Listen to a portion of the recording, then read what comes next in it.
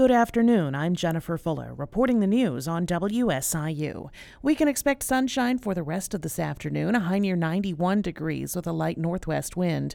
Partly cloudy tonight, low 71, a slight chance of showers and thunderstorms for our Independence Day holiday. Otherwise mostly sunny, high 94.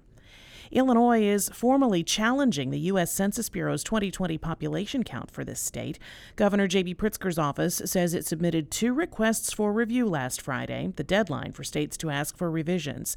Federal lawmakers have already sent 2 letters to the Bureau saying Illinois was undercounted by almost 2%. That mistake could cost the state $1.2 billion in funding over the next 10 years.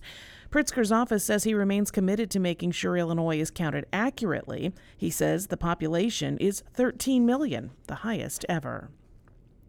The Illinois State Fire Marshal's office is offering some tips for safe summer grilling. Warmer months mean plenty of backyard barbecues, but grills can be dangerous.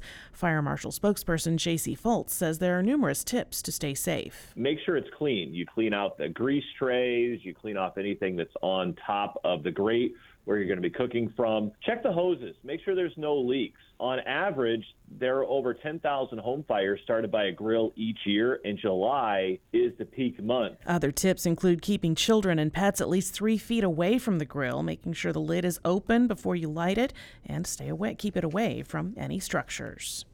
I'm Jennifer Fuller.